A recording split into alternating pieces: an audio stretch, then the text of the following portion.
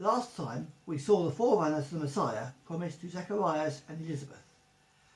We're temporarily jumping forward in our story to see what message John had for the world once he became an adult.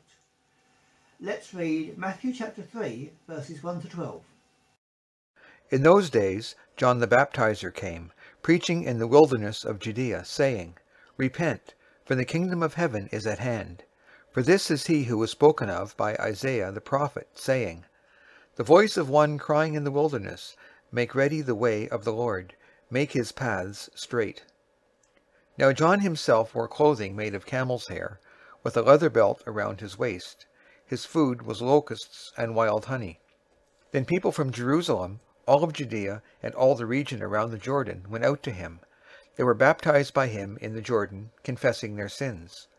But when he saw many of the Pharisees and Sadducees coming for his baptism, he said to them, You offspring of vipers, who warned you to flee from the wrath to come? Therefore bring forth fruit worthy of repentance. Don't think to yourselves, We have Abraham for our father. For I tell you that God is able to raise up children to Abraham from these stones. Even now the axe lies at the root of the trees. Therefore every tree that doesn't bring forth good fruit is cut down and cast into the fire. I indeed baptize you in water for repentance, but he who comes after me is mightier than I, whose shoes I am not worthy to carry. He will baptize you in the Holy Spirit.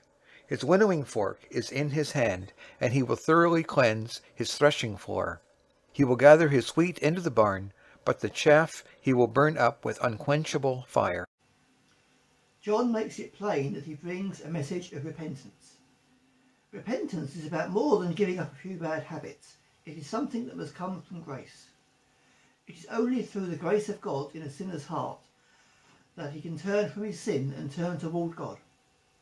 Apparent signs of repentance, as seen in the Pharisees' outward actions when they came to hear John, is no indication of a genuine work of God in their heart.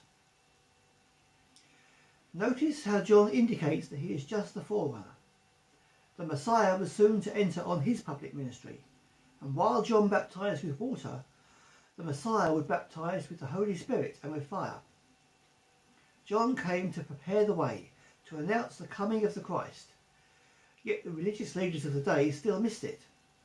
They rejected his message, just as they would go on to reject the Messiah when he came. Let us not be like them. Let us turn to God and seek him for the salvation he freely offers.